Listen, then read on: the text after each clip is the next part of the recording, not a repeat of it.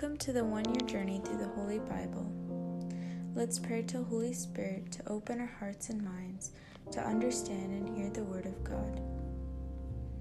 Holy Spirit, come to my mind, my heart, and my spirit, so that as I read your Word, let me understand, know, and love you better. Bless me to be a faithful disciple to apply your Word to my life. Make me a light shining upon all those who are in darkness. As I read the Word of God, enlighten my heart and my mind with a deeper love for you and the people around me. Amen. Today we'll be reading Exodus chapter 17 to 20. Chapter 17, Water from the Rock. From the wilderness of Sin, the whole Israelite community journeyed by stages as the Lord directed and encamped in Ephidim.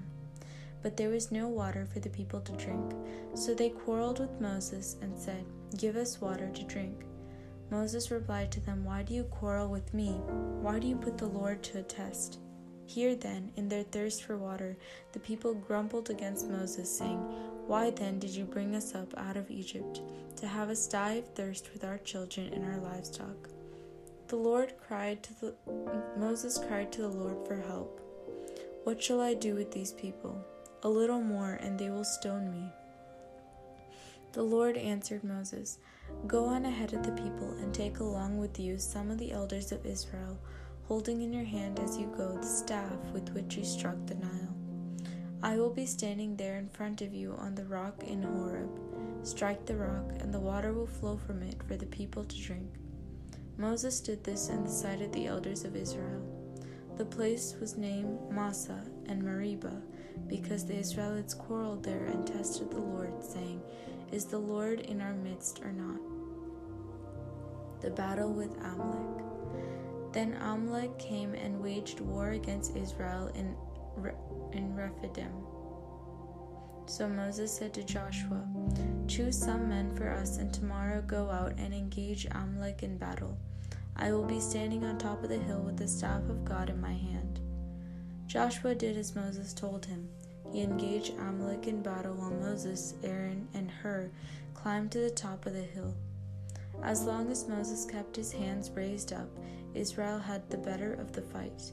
But when he let his hands rest, Amalek had the better of the fight. Moses' hands, however, grew tired, so they took a rock and put it under him, and he sat on it. Meanwhile, Aaron and Hur supported his hands, one on one side and the other on the other side, so that his hands remained steady until sunset. And Joshua defeated Amalek and his people with the sword. Then the Lord God said to Moses, "Write this down in a book as something to be remembered and recite it to Joshua. I will completely blot out the memory of Amalek from under the heavens." Moses built an altar there, which he named Yeshua Nissi, for he said, "Take up the banner of the Lord. The Lord has had a war against Amalek through the ages." Chapter 18, Meeting with Jethro. Now Moses' father-in-law Jethro, the priest of Midian, heard of all that God has done for Moses and for his people Israel, how the Lord had brought Israel out of Egypt. So his father-in-law Jethro took along Zipporah, Moses' wife. Now this was after Moses had sent her back, and her 2 sons. One of these was named Gershom, for he said, "I am an alien resident in a foreign land." And the other was named Eleazar, for he said, "The God of my father is my help. He has rescued me from the Pharaoh's sword." Together with Moses' wife and sons, then his father-in-law Jethro came to him in the wilderness where he was encamped at the mountain of God. Then he sent word to Moses, "I, your father-in-law Jethro, am coming to you, along with your wife and your 2 sons." Moses went out to meet his father-in-law, bowed down, and then kissed him. Having greeted each other, they went into the tent. Moses then told his father-in-law of all that the Lord has done to Pharaoh and the Egyptians for the sake of Israel, and of all the hardships that had been beset them on their journey, and how the Lord had rescued them. Jethro rejoiced over all the goodness that the Lord had shown Israel in rescuing them from the power of the Egyptians. "Blessed be the Lord," he said, "who has rescued you from the power of the Egyptians and of Pharaoh. Now I know that the Lord is greater than all the gods, for he has rescued the people from the power of the Egyptians when they treated them arrogantly." Then Jethro, the father-in-law of Moses, brought a burnt offering and sacrifices for God, and Aaron came with all the elders of Israel to share with Moses, his father-in-law, in the meal before God. Appointment of minor judges. The next day Moses sat in judgment for the people, while they stood around him from morning until evening. When Moses, his father-in-law, saw all that he was doing for the people, he asked, "What is this business you are conducting for the people? Why do you sit alone while all the other people have to stand about you from morning till evening?" Moses answered his father-in-law, "The people came to me to consult God. Whenever they have a disagreement, they come to me to have me settle the matter between them and make known to them God's statutes and instructions." "What you are doing is not wise," Moses' father-in-law replied. "You will surely wear yourself out, both you and these people with you. The task is too heavy for you, and you cannot do it alone. Now listen to me, and I will give you some advice, and may God be with you. Act as the people's representative before God, and bring their disputes to God. Enlighten them in regard to the statutes and instructions, showing them how they are to conduct themselves and what they are to do.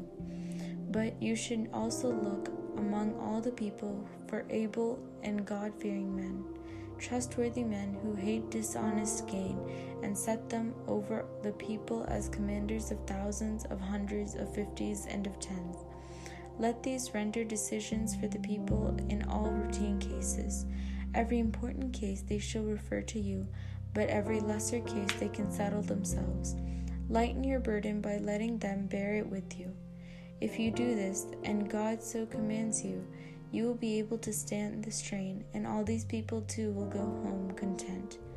Moses listened to his father-in-law and did all that he had said.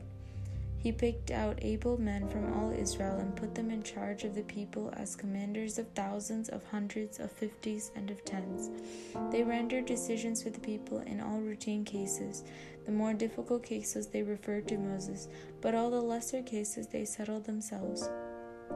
Then Moses said farewell to his father-in-law, who went off to his own country.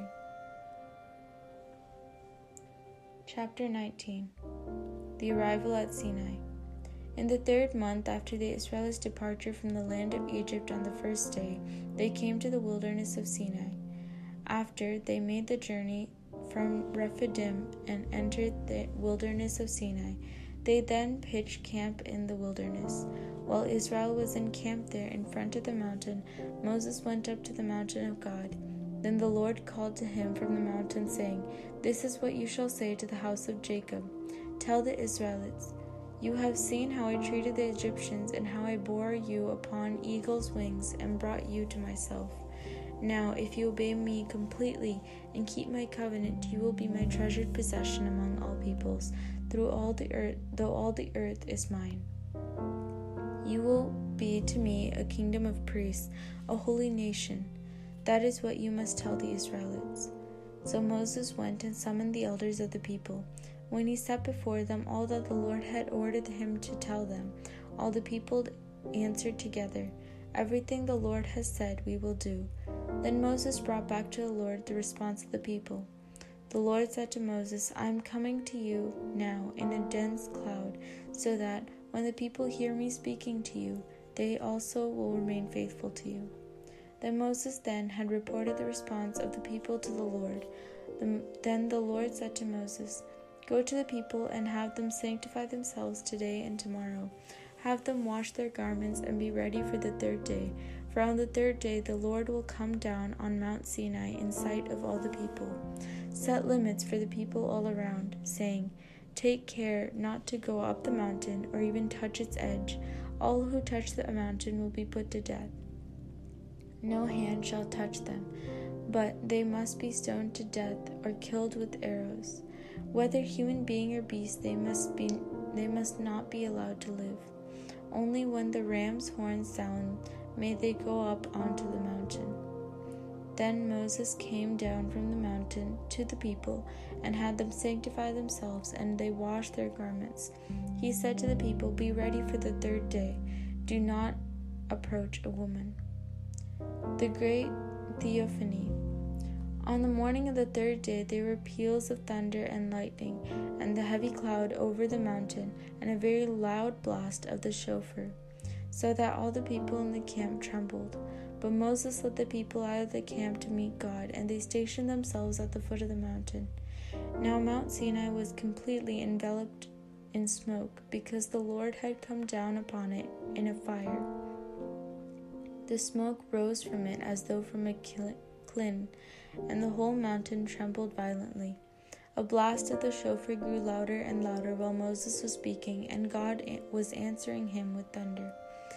When the Lord came down upon Mount Sinai to the top of the mountain, the Lord summoned Moses to the top of the mountain, and Moses went up. Then the Lord told Moses, "Go down to warn the people not to break through to the Lord in order to see him, otherwise many of them will be struck down. For their part, the priests who approach the Lord must sanctify themselves, else the Lord will break out in anger against them." But Moses said to the Lord, "The people cannot go up to Mount Sinai, for you yourself warned us, saying, 'Set limits around the mountain to make it sacred.'"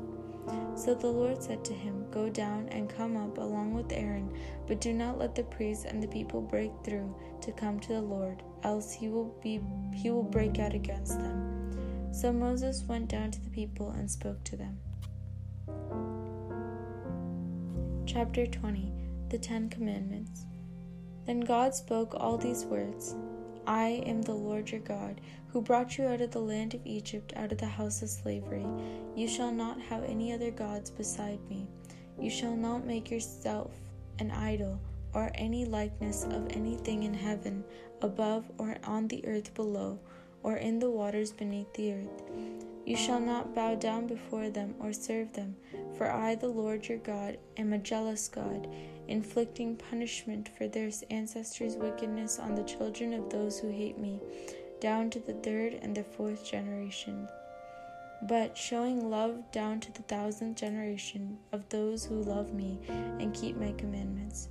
You shall not invoke the name of the Lord your God in vain, for the Lord will not leave unpunished anyone who invokes his name in vain.